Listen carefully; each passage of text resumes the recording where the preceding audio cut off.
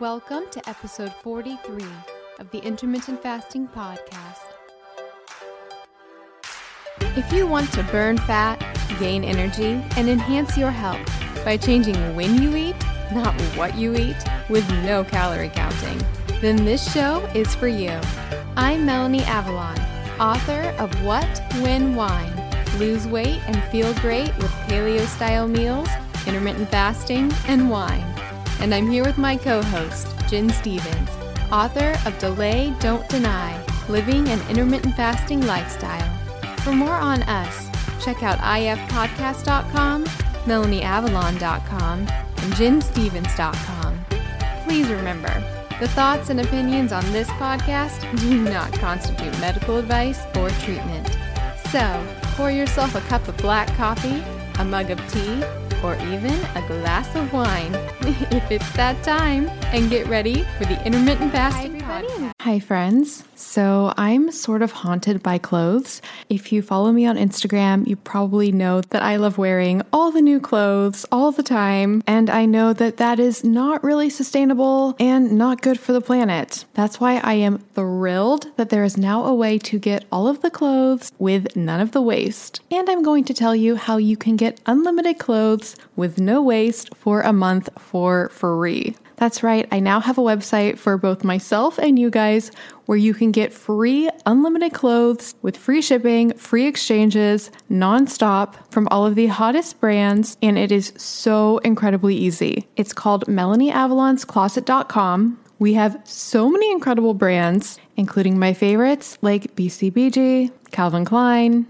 and so many more. Think like 100 brands. There are so many options. And the way it works is when you get a subscription, you search through the clothes, pick what you want. They send it to you with fast, easy shipping. You wear it as long as you want. And then when you're ready for more clothes, you just drop it off in their prepackaged envelope and get your next round. It is so incredibly cool. They have multiple plans. The starter plan gives you 2 pieces at a time. Friends, I actually have a little secret hack. Don't tell them that I told you this. When you get your 2 pieces, you can actually immediately go into your account, click return, and they'll go ahead and send you the next 2 pieces. So technically, you can have 4 pieces at a time. You also have a cool virtual closet that you can keep stocked with everything you eventually want to order, so you never miss out. And if you really like something and want to keep it, you can opt to buy it at a massively discounted price. Friends, I'm obsessed. This is finally the answer to wearing all the clothes all the time with none of the waste. Oh, and of course, one of my major reservations was the cleaning compounds that they use on the clothes, because yes, it is dry cleaning, which normally makes me nervous, and they don't say this on the website, so I reached out to them, and I was like, hey,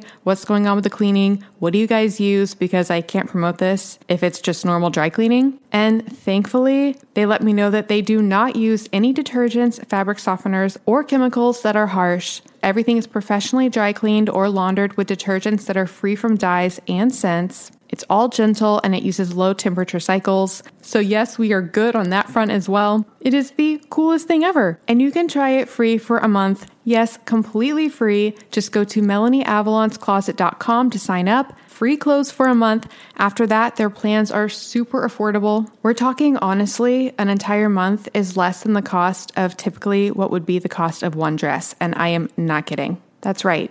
Unlimited clothes for less than the cost of one outfit. I'm just so thrilled to bring this resource to you guys. I can't wait to hear what you guys think. So again, get free unlimited clothes for a month at melanieavalonscloset.com. That's melanieavalonscloset.com for all of the clothes, none of the waste. And definitely share your pictures and tag me on Instagram because I want to see all the fabulous things that you guys are wearing.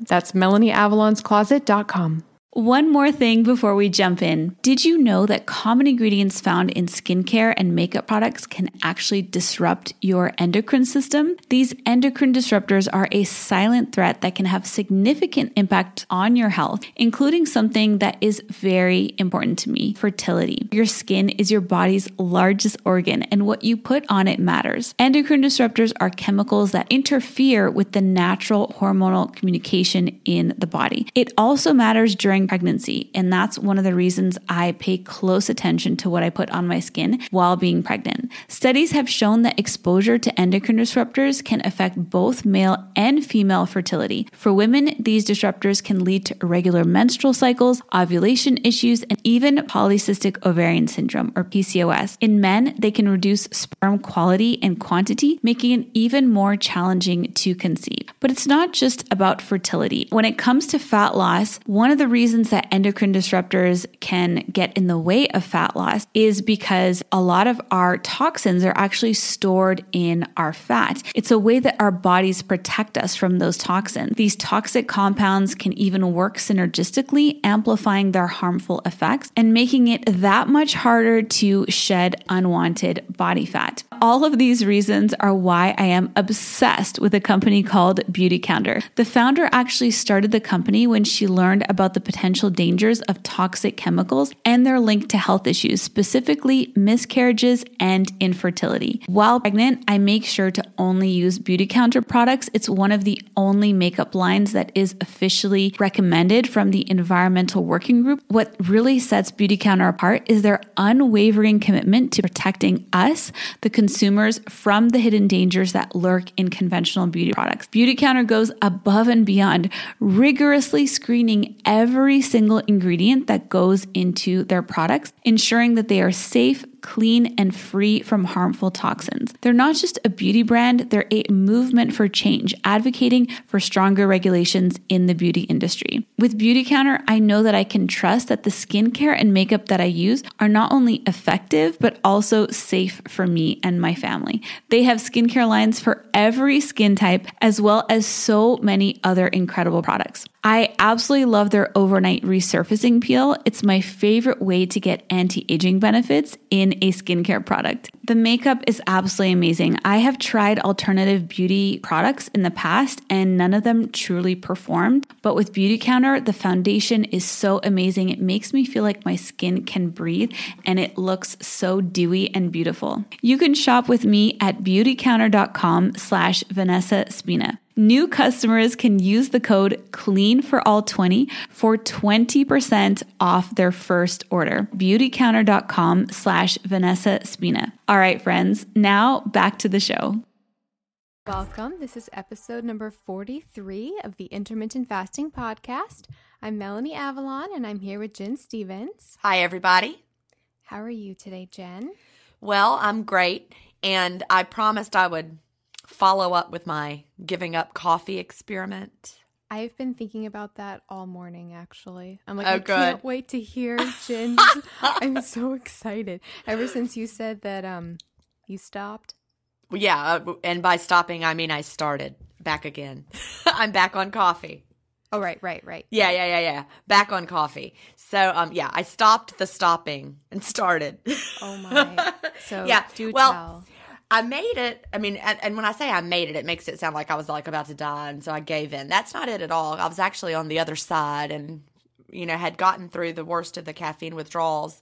On day 7, I woke up and went about my day, drinking my hot water, and then some people asked some questions in the Facebook support group about coffee, and I was answering the questions and linking to the study that we talk about all the time in the Facebook group about coffee being shown to be linked to autophagy. Apparently, there's some debate right now about that. Some people are saying maybe it stops autophagy, but I've heard some actual researchers who study it and then publish papers about it themselves who are saying it absolutely is linked to increased autophagy. So as I was sending these studies, for people to look at, I thought, why am I not drinking coffee? I really miss coffee. It's, linked to so many great longevity benefits and increased autophagy. So I went in and made myself a cup of coffee. And here's what's so interesting. Immediately, my brain was like so happy to have that coffee, and I felt a mental clarity I had been missing. And what's fascinating about that is someone reminded me about, or someone was talking about it, and she said, I have ADHD and caffeine helps me focus. And then I was like, aha. I've never been diagnosed with ADHD because I was in elementary school in the 1970s when people were not identifying kids as ADHD, but I had all the characteristics. You know, I've been a teacher for 28 years, and I think back about how I was as a student. I was all over the place. And here's a funny story about me, Melanie, you might appreciate.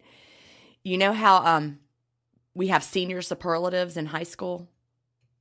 Like most likely to succeed and all of that. Well, we had one that we did at my high school. We had something called senior night, and everybody got a superlative, and a lot of them were funny, whatever, but these were not the ones they put in the yearbook. But my senior superlative was most hyperactive. Oh my. Isn't that hilarious? So that's appropriate. Yeah. So anyway, as a teacher, I know that, you know, we've had a lot of kids take ADHD medication over the years, and those medications are actually stimulants. But in the brains of people with ADHD, those stimulants actually help They're them depressants, right? They help you to calm yourself and focus yourself. So these kids, a lot of parents don't want to put their kids on the medicine, so they will give them caffeine. They'll give them Mountain Dew, or they'll actually give their young child coffee instead of ADHD medication. And so even though I was never officially diagnosed as ADHD, I think that I have one of those brains that is focused by caffeine instead of, you know, it acting more like a stimulant. I also go to, when you know how people take Benadryl to sleep? Mm-hmm. Oh, and you said before it makes you... Yes, it makes me wired. And that's typical, too, of people who with this type of brain chemistry. So I was like, well, that's very interesting. I guess I've been self-medicating with coffee all this time and not really realizing, because I felt so much better as soon as I started drinking the coffee again. I felt like myself. Now, another thing I noticed that was fascinating was the days that I was not drinking coffee, I was ravenous in my eating window. Like I was eating more, and I was like, why am I so hungry? And so somebody asked me, well, why would you be so hungry? Because shouldn't you be just fine because you're adapted to fasting? You know, what's the coffee doing? So that spurred me to do some research on coffee. And this is what's fascinating. I found a study from 2012 that showed that coffee actually leads to an increase in satiety hormones. One other thing. The decaf coffee actually increased it more. Satiety hormone. Yeah. So increased satiety hormones more? Yes. Yep. They found that caffeinated water was the worst at doing it, just plain caffeinated water. Caffeinated coffee increased the satiety hormones, and decaf increased them the most. It's so funny we're talking about this because we have about 3 different listener questions sort of related to this that I was going to do for next week. So we can have it next week. We can get more into coffee next week too. It'll be a teaser. Okay. But I did want to jump in on a few things that you said. Well, first of all, I completely know what you're talking about with the mental clarity. Like this, it's weird. I don't know how it can happen that fast, but the second I have a sip of coffee, it's like something just clicks and my brain just turns on. I mean, that's literally how it felt when I brewed that cup of coffee and I had some. I mean, maybe it's like psychological because we know it's coming, but all I know is like immediately I felt like myself again. And I had been kind of like just, you know, like lollygagging around prior to that. I was actually just listening to a podcast with Dr. Rhonda Patrick where she interviews Dr. Sachin Panda. But the whole... Oh, yeah. Oh, have you listened to it? Or do you know who he is? I know this podcast episode. Well, I've only listened to that one little section that I know you're about to start talking about. Because, you know, I've got these support groups and they all listen to podcasts, and this one comes up over and over and over and over again. Yes. Actually, we can talk about it more next week as well. Should we just save it? Let's save it. Let's tease it. Because I do want to, I haven't researched it fully enough to be able to really talk about it. My answer is always, well, I know this autophagy expert who says that coffee is linked to increased autophagy, so I'm going with that. But I would like to dig into what Dr. Panda actually says. So we'll table that, and we actually do have, like I said, we have some other related questions about surrounding coffee in general, and caffeinated water and mushrooms. Well, yeah, I think it's great. And also just this past week, I guess, or recently on the Obesity Code podcast, Dr. Fung actually said something about coffee and autophagy and raised some questions about it. So it's definitely some buzz out there about it. So we'll have a more thorough discussion with listener questions next week. So teaser for everybody. Oh, I'm excited. Yeah, me too, because it's something that we need to talk about, especially when, these podcasts are out there, with the idea that, maybe you don't want to have coffee during the fast, but Jen's going to have it. To be continued. I actually reached out to a coffee drink alternative company. I've realized I can start reaching out to companies and say that I want to review things on the podcast, and then they send us free things. Oh, so that's fun. I have something coming in the mail. Hopefully it'll come this week so I can try it and then I can report back next week. But yes. Okay. So teaser. So listeners, if you like coffee and caffeine and are wondering about everything, stay tuned. We will dig into that research and pull it apart for you. Yes. And it will be easy for me to do that because my brain is happy. Perfect. Because of the coffee. Perfect. Hi, friends. Now, I know most of you are familiar with the power of protein to help us to recompose our bodies, get fitter and leaner by losing body fat and protecting and gaining muscle or lean body mass. Now, protein supplementation is one of the best ways to do it. It is scientifically validated to help us produce high quality weight loss. Now, when it comes to weight loss, traditionally, a lot of people will do high carb, low calorie diets, and those have been shown to generate upwards of 40% lean body mass loss. Now, protecting your lean body mass and your muscle is crucial when you are wanting to lose some fat, because during weight loss, you don't want the weight lost to be coming from your muscle. The more muscle you're able to retain, the more you're retaining metabolically active tissue, which is going to keep your metabolic rate much higher and help you maintain the fat loss after you have achieved it. Now, one of the best ways, as I said, to do this is through using protein shakes.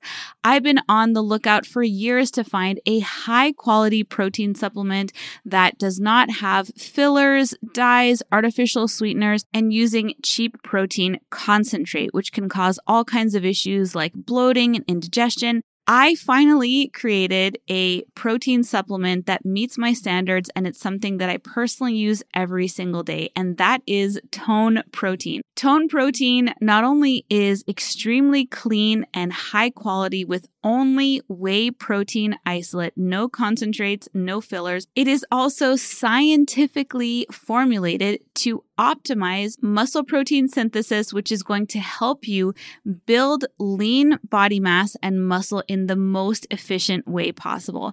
I am so incredibly excited about Tone Protein. Not only is it extremely high quality and optimized to help you recompose your body, it is also absolutely delicious. We've been having so much fun with all the different flavors that we are creating, and I just can't wait for you all to try it. Now, I wanted to create a special launch discount for all of you listeners so that you could check it out, try it out, see how you like it, and test it out for yourself.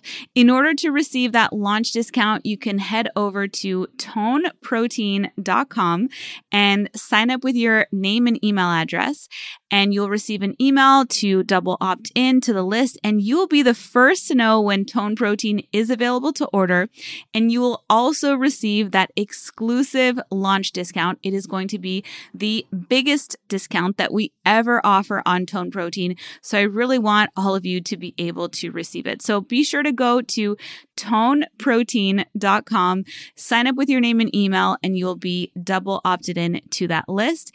And I am so excited for you all to try it out. Let me know what you think of it, and let it help you to optimize your body recomposition goals, get that fat loss, and maintain and protect your lean body mass while doing it. All right. Shall we jump into everything for today? Yes, let's get started. We're thrilled to bring you Health IQ as the very first sponsor of the Intermittent Fasting Podcast. Health IQ is a life insurance agency, rather than a broker, which uses science and data to secure lower rates on life insurance for health-conscious people, like our intermittent fasting listeners.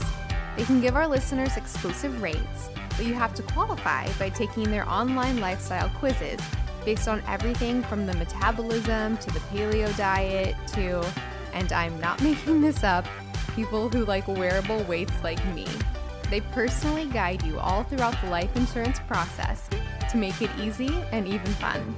To see if you qualify, you can get your free quote today at healthiq.com/fasting. Or you can mention the promo code FASTING when you talk to a Health IQ agent. Totally check them out. We think you'll love them. Okay, so to start things off, very briefly, we have a listener feedback email, and this just continues the whole vitamin D tanning bed dialogue that we have started. We've kind of cultured between ourselves and various listeners. And this comes from Stephanie, and I'm not sure what the subject was, but she says, "Hi guys, I found your podcast and loved your latest episode. Specifically loved the defense of controlled, quote, light therapy exposure. For years I have suffered with scalp psoriasis, eczema, and skin yeast rashes." This is a tangent. I just realized all of the skin words are really hard to say, like psoriasis and eczema, and they just look weird. That's true. Yeah, you know? yeah. Moving on. Okay, so she finally trusted her gut, bit the bullet, and started tanning for the last few months. And for the first time in my life, my skin has been completely clear. No flare-ups, knock on wood, no nothing. Also combining IF that helps with underlying inflammation issues. I couldn't be happier. No more strong steroid creams for me. Thank you. So, Stephanie, I'm really glad that the light therapy is helping your skin. And for listeners, again, we don't advocate burning yourself or baking in tanning beds or anything like that, but it is possible that controlled, conscious, short light exposure to UVB rays specifically, which increase vitamin D synthesis and can actually benefit the skin, that might be appropriate at certain times. So we'll just keep that conversation going. I don't want to bring it all up again, but I'll put links to the episodes where we talked about vitamin D and which sparked this whole debate on ifpodcast.com. So you can go to ifpodcast.com/episode 43. Awesome. All right. So to start things off, we have a question from Rosie. And the subject is tips for breaking through a plateau. And Rosie says, "Hi, ladies. I'm loving the podcast and I look forward to new episodes every week. In just 2.5 months of my IF journey, I've gotten 4 family members to try it too, and I love sharing this new lifestyle with my loved ones. I've really enjoyed the podcast episodes in which you share your lists of top 5 tips relating to different IF topics, and thought this could be a good one. Can you share your top 5 recommendations for people who have hit a plateau in their weight loss or body recomposition progress?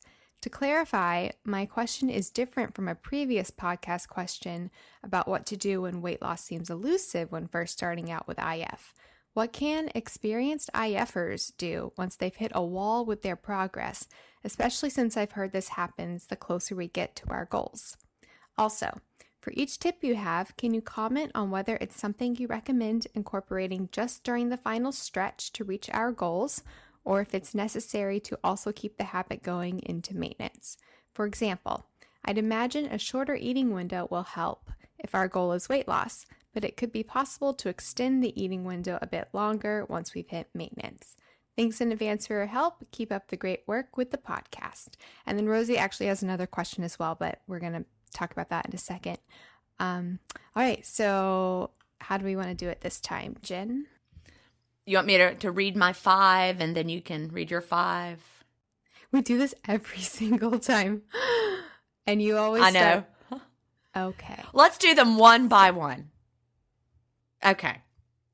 Now, I am going to say these are all for mine. They're all something that I would say would be temporary if you're trying to just bust through a plateau. I was just saying that's so funny because I was going to say all of mine are permanent. You can just keep doing them. Yeah. Oh, that's so funny. Yeah. Because see, for me, every single one of the ones I'm going to recommend that you do now are all things I don't do in maintenance. Oh, see, these are all things I'm completely open to doing. Yeah. All the time. Yeah.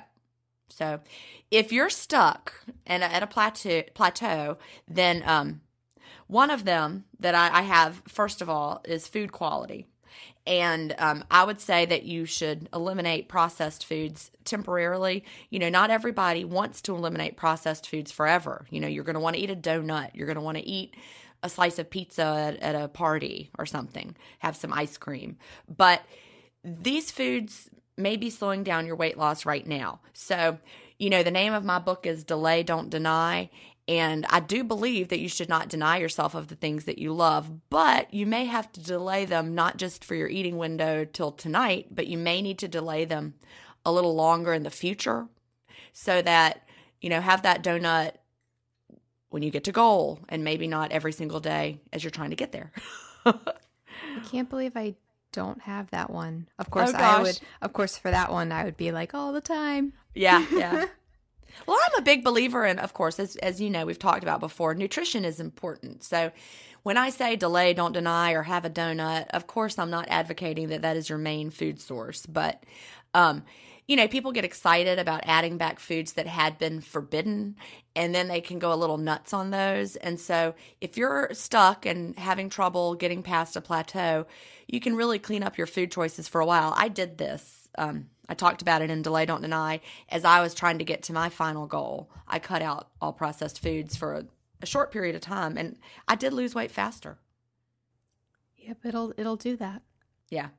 All right, so share one of yours. Okay, so my first one, it's really only applicable if you're already doing this, but it's change your macros. So if you are consciously following, for example, a ketogenic, high-fat diet, or on the flip side, consciously following like a low-fat diet, if you're putting some sort of emphasis probably on your fat or carbohydrate content, then I would suggest flipping it and seeing what happens. So this actually would be probably temporary, but if, for example, you're not ketogenic at all and then you switch to keto, that could do something. On the flip side, a lot of people get into keto and they don't want to stop, but if you're ketogenic and then you completely flip it around, that also might really bump things up. I think just not shocking the body, but changing things up like that can definitely, because our bodies adapt to using certain fuel substrates as far as the macronutrients go. So if we do switch it completely like that, there's going to be an adaptation period where I think things can shift around a little bit, if that makes sense. Yeah, that does make sense. Weight loss. Yeah. So, yeah. This is a side note, and I don't want to talk about it for too long, but it's so interesting to me, Jen. The low carb studies seem to correlate to the most weight loss and better body composition. But there are also a lot of studies that show low fat diets actually lead to more sustained weight loss. It's such a debate. And I really think that it's a false debate. It's because it's what works better for you. You know, like I talked about with the whole looking at my DNA and that my genetics hint that I may be better losing weight on the low fat, which, you know, in my experience, I did lose weight in the 90s very well with low fat. And I've never been able to lose weight on low carb ever, ever, ever. Why did I keep trying it? I don't know. It never worked for me. I mean, I guess I kept trying it because I love the fatty foods more than I love the low fat foods. But, you know, I could read every study in the world, but my body told me. Yeah. I don't know. I'm just always thinking about it. My thoughts right now are that, especially for overweight people, I think low carb can be fantastic for really making the body start to use those fat stores for a lot of people. Something that they can't really ever achieve going the low fat route.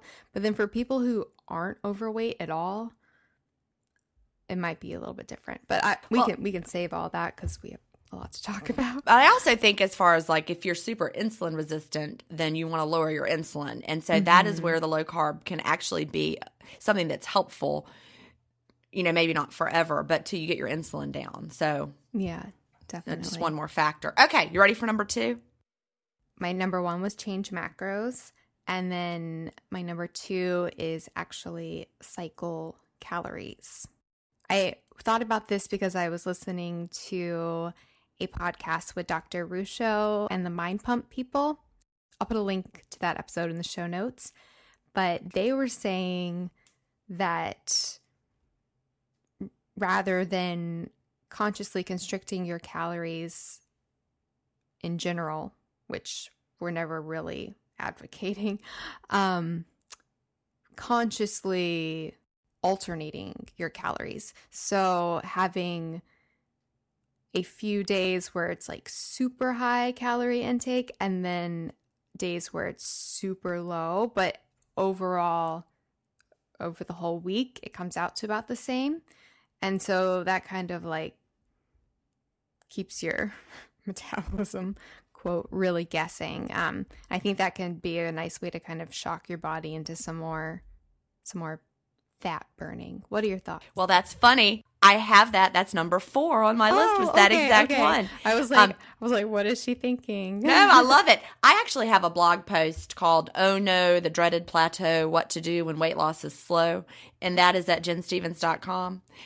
And I actually have as one of my suggestions that you can incorporate down days, which are a feature of the 5-2 plan or alternate daily fasting or 4-3, where you have 2 to 3 down days per week where you have, quote, low calorie days. That would be the only time that I would recommend counting calories, is if you're purposefully trying to break through a plateau and you're wanting to have the down days during your week. So yeah, we had the exact same idea. And the reason for that is because there's a good deal of research on alternate day fasting patterns where they purposefully have 500 calories one day and then unrestricted the next. And it shows consistent fat loss because, I could debate whether those plans are actually fasting, because on the 500 calorie days, they often are eating like tiny little amounts throughout the day. So is that really fasting? Right. Of course it isn't, not really, but because they're eating during the day. But it does seem to keep people from having that metabolic slowdown that, like, let's say you were just eating 500 calories a day every day spread out during the day, your body would slow down at the processes and you would have metabolic problems. So by keeping that up day, down day pattern, that can help your body along. So, yeah. I also have, and I didn't have this written down, but it's a similar idea. I had it on jenstevens.com, and it would be just to throw in a 48-hour fast here and there. That is a good one. Just a longer fast. It kind of goes in with this. So you're purposefully, having the down days, or you're just having a straight on, 36-hour, 48-hour fast, something like up to 48 hours, can often get things moving again. Now, I'm not going to say that you should do a 72-hour fast or like fast for 5 days. No, not for the purpose of fast or weight loss, but up to about 48 hours just to kick things off. I think that's a great idea. I agree. All right. So we were on the right track for that one. All right. You want to hear what I had for number 2? Sure. All right. Now, this one may be controversial since you have a book called What When Wine. But for me, I did this as well when I was trying to get down to goal. I temporarily eliminated alcohol. And it may not be, the alcohol itself, because we've talked about that before, about how alcohol can be used in the body. And it's how okay. It doesn't, right. There's not really a direct pathway to fat storage. to fat storage. Right. But for me, the key to alcohol elimination is more about the fact that alcohol lowers my inhibitions. And Right. so I'm more likely to be like, well, I've had a glass of wine and now I want to have some more food. Yeah, I'm more likely to overeat if I overdo the alcohol. So I really think that the two things I did together, eliminating the processed foods temporarily, and also I temporarily eliminated alcohol. So those are my number one and my number two. I lost about 2 pounds a week doing that. And it also matches with my number three, which I'll get to in a few minutes. Oh, excited. Yeah. Although, ironically, I don't have this written down. You could also try, if you don't drink wine, you could try adding it. And Well, see there what you happens. go. Right? It might actually, it's interesting for me. I actually find that when I drink wine with food, I tend to consume less overall, which actually in studies for women, that seems to be the consistent finding, that wine drinking in women correlates to eating less food and less weight gain. My problem is like I've said this before, I kind of struggle with reactive hypoglycemia. And so that kind of, I get hungry later, and I think it's a blood sugar issue. So that makes sense. I'm just more likely to start munching on things if I've had more to drink. yeah. So that worked well for me. But all right, what is your number three? 3, yes. My number 3 is experimenting with cold thermogenesis. Oh, I love this. Yes. And this one is something I do anyway. It's also something I was listening to another Rhonda Patrick podcast. Her podcast, by the way, is Found My Fitness. It's often the number one podcast in our category for the fitness and nutrition podcasts on iTunes. I love that podcast. So she had an interview with a guy named Ray Cronice. I got really excited about this episode, and I was like, Jen, listen to this. And I did. I actually listened to the whole thing. It's like 2 hours, and I listened to the whole thing, and I think I'm going to listen to it again. It was that amazing. Basically, playing around with cold exposure can do some pretty amazing things just for your health in general, but also for fat burning. For health in general, it's good for your mitochondria. It's anti-aging, like lots of good things. You can also use it to like reset your circadian rhythm. Just so many things. We should have this as like a topic to discuss on a different podcast, on another episode. So I would play around with that for fat burning. So you can do things like cold showers in the morning. Start working with those. You can do things like, if it's winter, just not bundling up so much. You can do things like sleeping at night with less blankets. And it's something that you have to work up to, but it actually induces burning of brown fat, which is a type of fat in our body. Specifically, it's there to keep us warm, and we burn it to generate heat. And so by being cold, you're probably not going to tap into that fat unless you're doing some sort of cold exposure. So that could be a way to tap into some little random bits of fat that you might not have even been aware of, as far as like an option to burn. I've actually read that it causes what we call, quote, the browning of fat. So it like makes you have more brown fat. Like that's what we want. Like it takes regular fat and turns it into brown fat. It does that too. So that's what I'm confused about, because you the brown fat is what keeps us warm. Yeah. So you burn. So I guess you'll be making more of it, but you'll be burning it too. Yeah, I'm not sure about whether you burn it.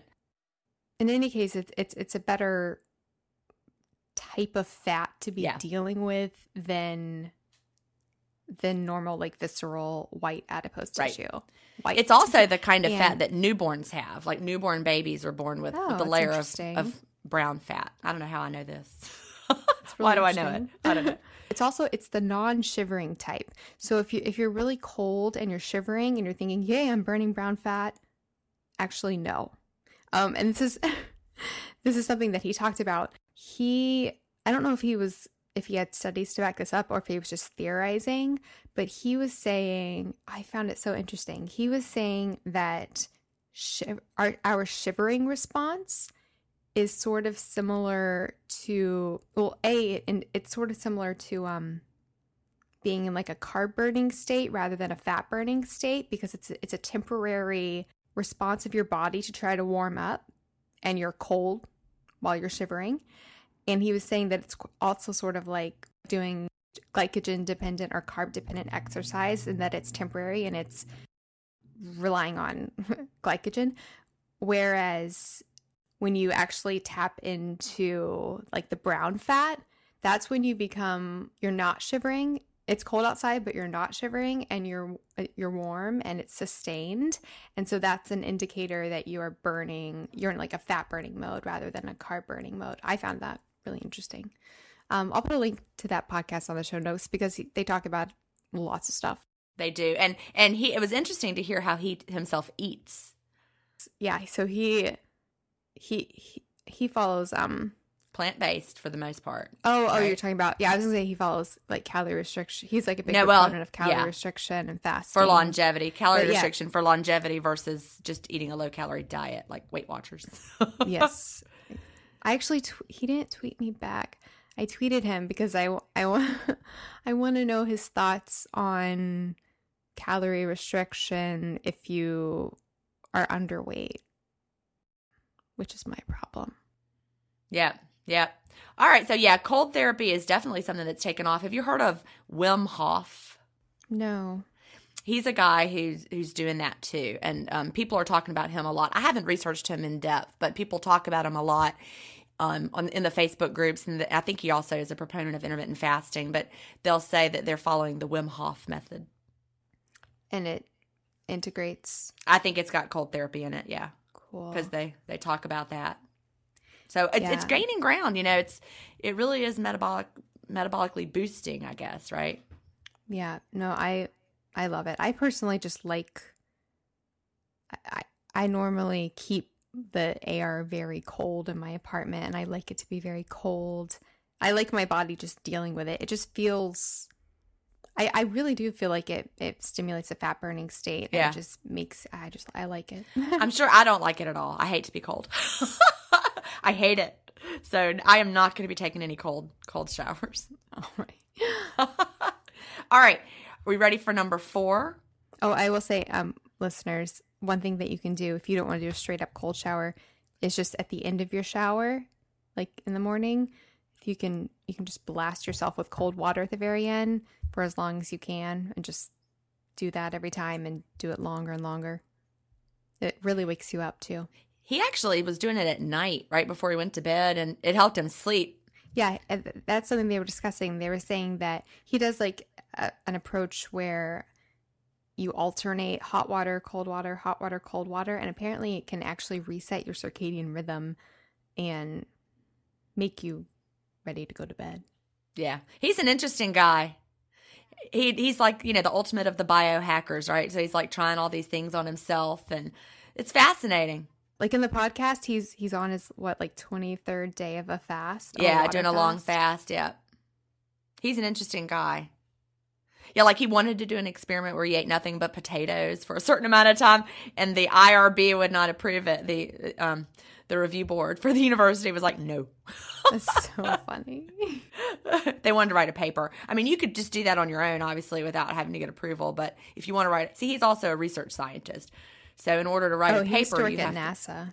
Yeah, so he's literally a rocket scientist, right? Yep, literally. I would like to sit down with him and have a meal. That would be interesting. Me too. All right, number 4. Mm-hmm. Was having a shorter eating window, which she hinted at. Rosie hinted at that in her question, having a shorter eating window. I would emphasize, though, if you're having a shorter eating window day to day, not with the up day, down day approach, but if you've decided you're going to limit yourself to like a 1 or 2 hour window every day, make sure to eat to satiety. You don't want to over restrict also. But I did those first 3 things together to get to goal faster. Food quality, temporarily eliminating alcohol, and shortened my window. And like I said, I lost about 2 pounds a week with that. It got me right to goal. And then I was able to lengthen my window and add back more foods and add back the alcohol. And here I am. All right, what was number 4? Number 4 for me was really, really focusing on NEAT, non-exercise activity thermogenesis. So sort of similar to cold thermogenesis in a way. Basically, so NEAT, we've talked about it before on previous podcasts, but it is the calories that you burn from activity that's not on purpose. So it's not like exercise activity. It's just all the little activity you do during the day. So it's fidgeting, it's vacuuming, it's laughing. It's just all the little things. And it can account for an individual's, we're talking thousands of calories difference burning wise. And it's actually often proposed as a reason that some people when they do like various calorie restricted diets or calorie counting diets and its relationship to weight gain or weight loss, NEAT might be a reason that certain individuals lose more and other individuals lose less, because we don't monitor. People will say, oh, I exercised for this amount of time, but we don't monitor, oh, I fidgeted for, however long. So the way that you could really encourage that would be it's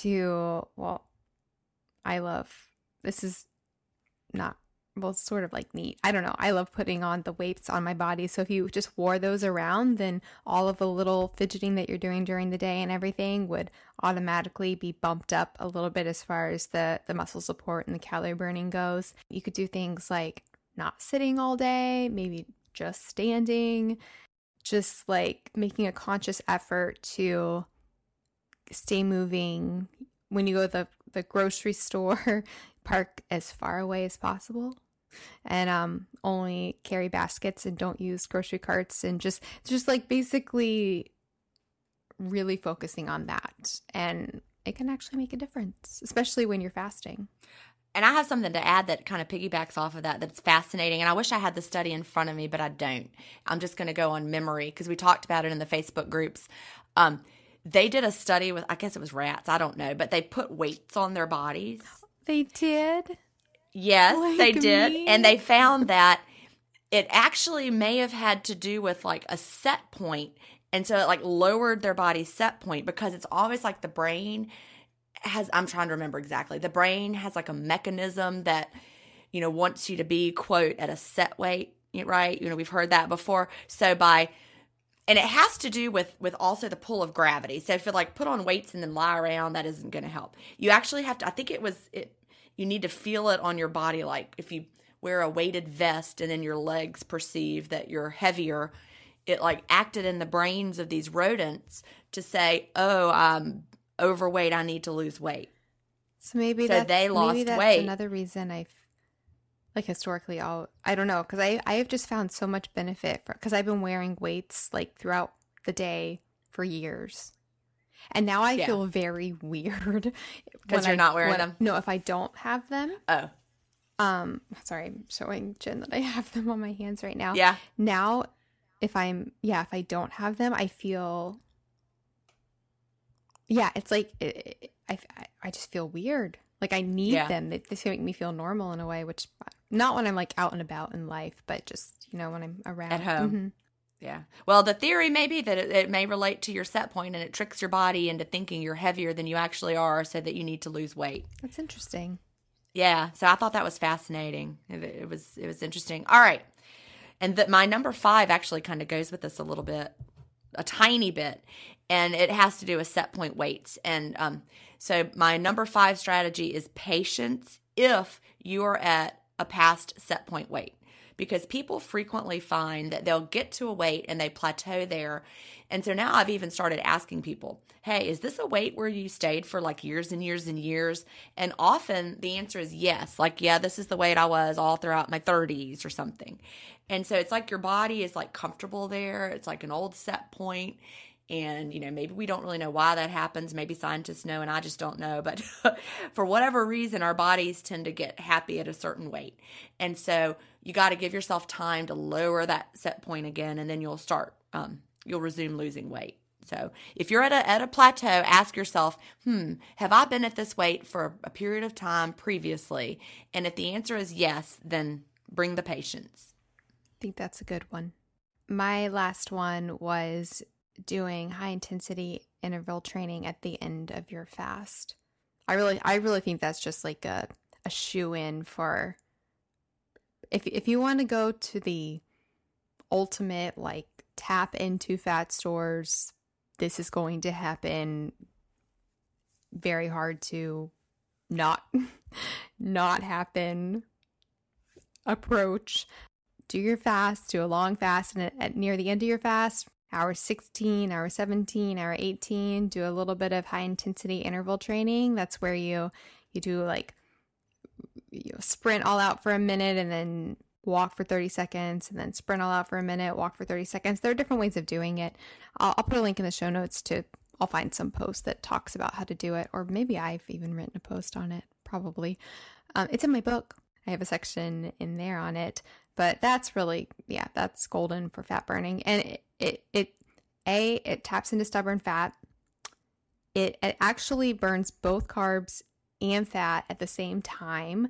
Even in the brief amount of time that it relies on both, and it can stimulate fat burning for up to 24 hours afterwards, which is amazing. So I think that's...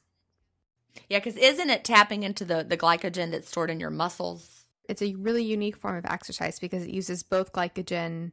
Normally like sprints just rely primarily on glycogen rather than fat burning, but HIIT actually relies on both glycogen and fat stores. And then it, like I said, it encourages increased fat burning just in general after that. It's the afterburn. Well, I think that list was great. And thank you, Rosie, for that question. I think we've given some good tips. Hi, friends. An incredible fasting aid is coffee. Yes, I am all about the coffee. I am a huge fan of its health benefits, as well as how it can support your fast and really help with energy and fat burning. And I have a big announcement. The brand of coffee that I have been drinking for an entire decade now, I am no longer drinking. There's some drama, there's some science, and I'm about to tell you how to get a discount on my new favorite coffee. So I've been drinking the coffee formerly known as Dave Asprey's Bulletproof Coffee for literally a decade. I do not drink it now, so this is not a Bulletproof Coffee commercial, but I started drinking it because I so trusted Dave in his obsession in creating mold-free coffee, because moldy coffee beans is a huge problem, and a lot of people can get health issues, brain fog, and crash after coffee because of the mold contamination. Dave has been talking about this for so long, so I really trusted him, and I would drink Bulletproof Coffee, which I absolutely loved, and loved that it was mold-free. Then there was some drama. Dave sort of got kicked out of Bulletproof. He might be going back. There's a lot of stuff going on with that. Follow him on Instagram if you want to learn more about that. He even talked about it at the recent biohacking conference. But in any case, drama aside, he can no longer speak to Bulletproof Coffee as to whether or not it is mold-free, and he ended up making a coffee even better than Bulletproof Coffee, and it is called Danger Coffee. And friends, I love it. It's the first coffee that is not only mold-free, but actually can help you re-mineralize. Yep, that's right. Danger Coffee contains a patent-pending formula that actually re-mineralizes your body with more than 50 trace minerals, nutrients, and electrolytes. On top of that, it is super clean. I know people like to see organic labels. Friends, I have learned so much about the certification industry, and honestly, the best of the best is finding people that you trust who do extensive testing and third-party certification. That's what I do with my Avalon X supplements, and that's what Dave does with Danger Coffee. So with Danger Coffee, they use a process that far exceeds government and industry standards, and it is third-party lab tested, so you can rest assured it is free of mold toxins. As for the flavor, Dave selected these hand-picked farm direct beans for their quality, their superb flavor, and their elevated performance. I love the taste of it. It's much richer and more nuanced than Bulletproof Coffee. It's honestly one of the best coffees I've ever tasted, and it's so exciting to know that when I'm drinking it, I'm actually helping to remineralize my body. So that's right, if you want your coffee to contain antioxidants, anti-inflammatories, micronutrients, and help optimize your fasting, you want Danger Coffee. And of course, I have a discount for you guys. You can go to melanieavalon.com/dangercoffee. and use the coupon code MelanieAvalon to get 10% off. Again, that is MelanieAvalon.com/dangercoffee with the coupon code MelanieAvalon for 10% off. This is my favorite coffee. Like I said, it takes some really good coffee and convincing biohacking health reasons to break me from my 10-year decade bulletproof coffee habit. But sometimes you just gotta upgrade. And by the way, this would make epic presents for people. This can just become your go-to present. Not only will people love it, but you'll be helping their health as well. Everybody wins. MelanieAvalon.com/dangercoffee with the coupon code dangercoffee. Are we ready to go on to our next question, which I really think is interesting? I'm so excited. Me too. I found some good stuff Me about too. it. I bet you did too. So we have an email from Heather, and the subject is vivid dreams. And Heather writes, "Hi, Melanie. I wanted to let you know that I love your podcast and have been listening since September. I got the chance to meet Melanie at her book signing in Los Angeles. Melanie, you are charming and lovely, and more importantly, so knowledgeable." Oh, thank you, Heather. That's so nice. It is nice. I have been intermittent fasting since September, anywhere from 16:8 to 23:1, whatever feels right for the day. I have had tremendous results and have lost over 40 pounds. I love this lifestyle and am so glad I found it after struggling with my weight since my early 20s. I am 38. Recently, I've been having extremely vivid dreams, and I am remembering them a lot better. I wanted to know if this is due to IF specifically or if it's due to my recent weight loss. I'd love to get both of your thoughts and opinions. Thank you both. I look forward to your podcast every Monday morning. Jen, I hope you come to Los Angeles on a book tour someday soon. And thank you, Heather. Heather, you are a treasure. So yes, I met Heather at the Barnes & Noble book signing for What When Wine. And we had a Q&A session, or we had a Q&A. And she asked this question, and I didn't know the answer at the time, and I was like, we'll address this on the podcast. So it's a great question, and Heather, you're awesome, and it was wonderful to meet you. So, did you, Jen, read the study, The Dreams of the Rarebit Themed Food and Diet as Instigators of Bizarre and Disturbing Dreams? Did you find that one? I did not find that one. 2015 No. Frontiers in Psychology. So it had a lot of really fascinating information in it regarding this whole concept. So the first part of the study was talking about how disturbing dreams in general seem to correlate to particularly like binge eating and eating for emotional reasons and eating a lot before sleep. And then they talked about how certain foods could create disturbing dreams. And this is disturbing dreams, not vivid dreams necessarily. Apparently, dairy products are the most frequently blamed food category for disturbing dreams. So that was disturbing dreams.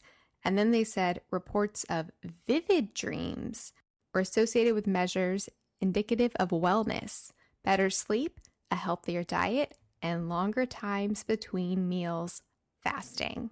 That's what it says. I was like, And then things get a little bit complicated because they were saying that the fasted state often results in more vivid dreams, which is not probably the type of intermittent fasting that Heather is doing or that we're doing, because we're eating right before bed. So that's in a way sort of not applicable because we are very much in the fed state.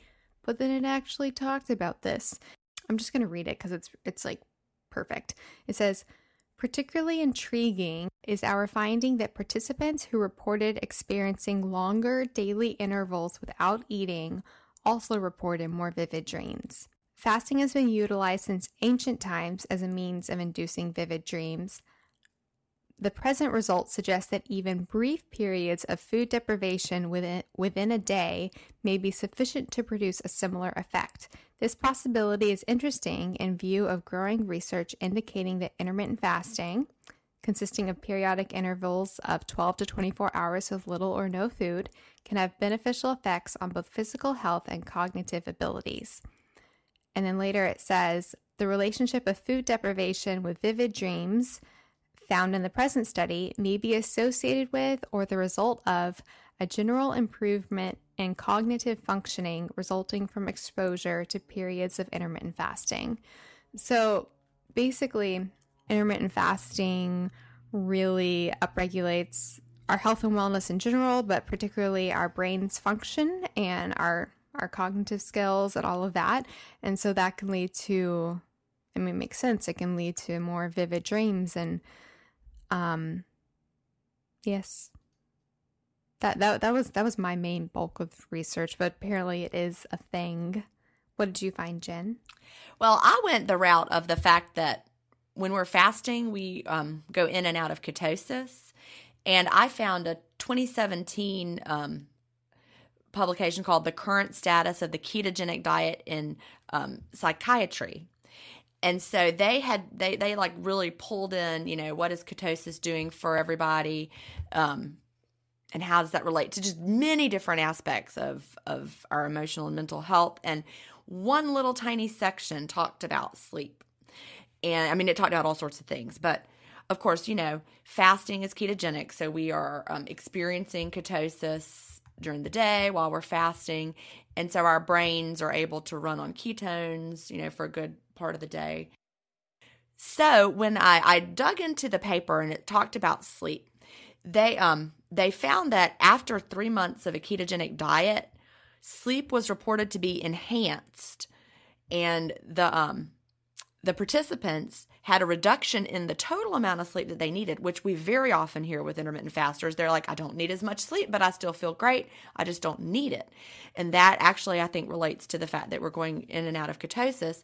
Also, they found that these people on the ketogenic diet had increased REM sleep, which is the rapid eye movement sleep, which is linked to dreaming. So it makes sense that if you have increased REM sleep, that you would perhaps have more vivid dreams or be more likely to remember them.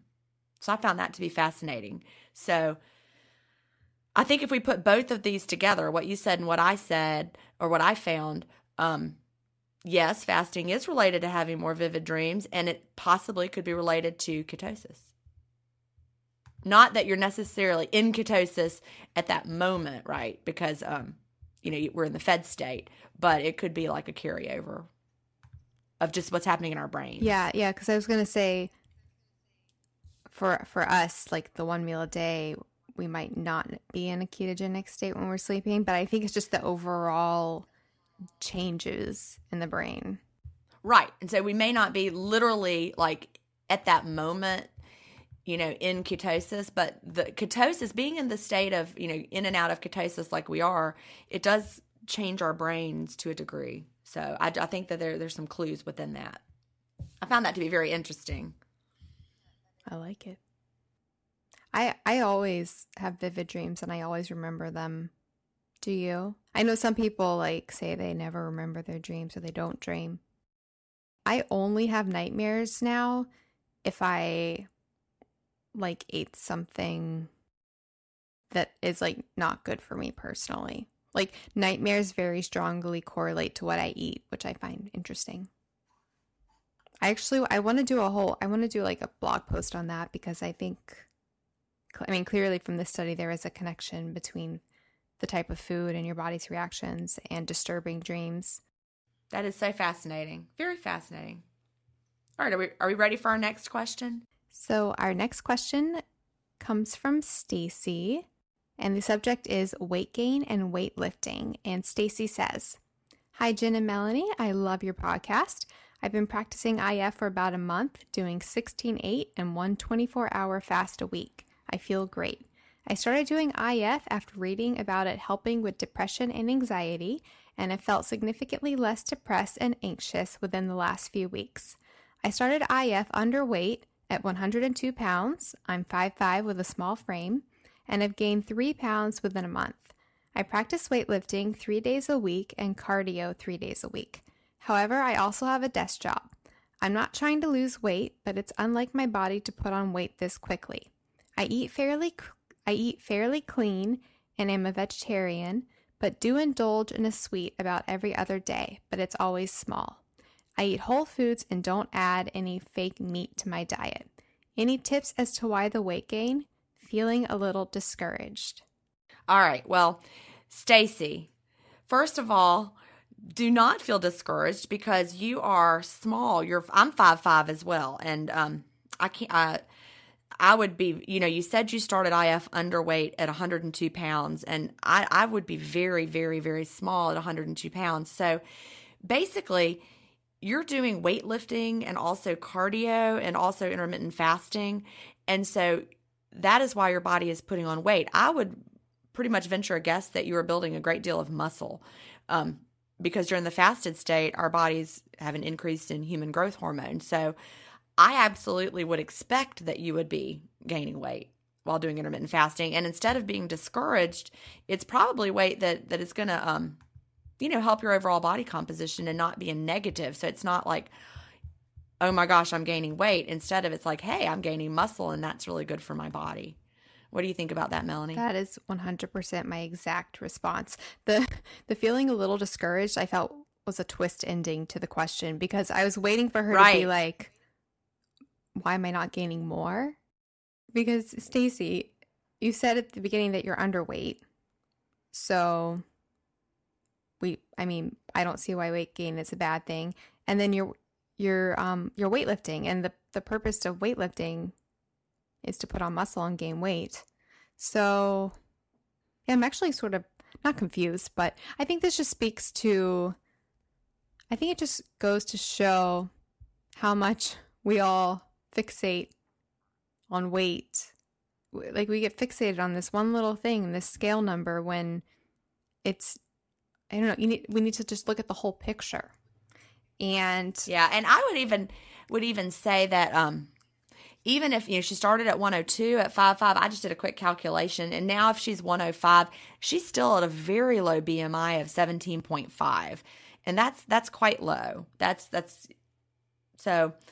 I'm just wondering why she would not want to gain weight if she's weightlifting and said that she's underweight.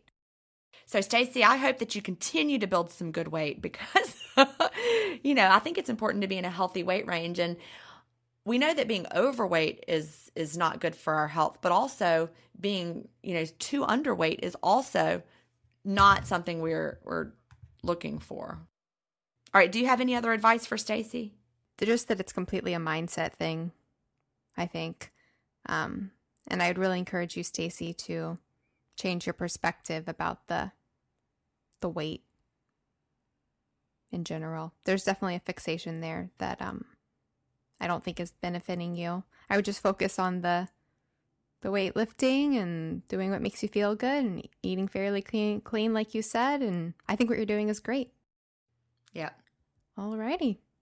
I think that's all we have time for today. So for listeners, if you go to ifpodcast.com/episode 43, that's where I will put links to everything that we discussed on this episode, show notes, references, all of the things.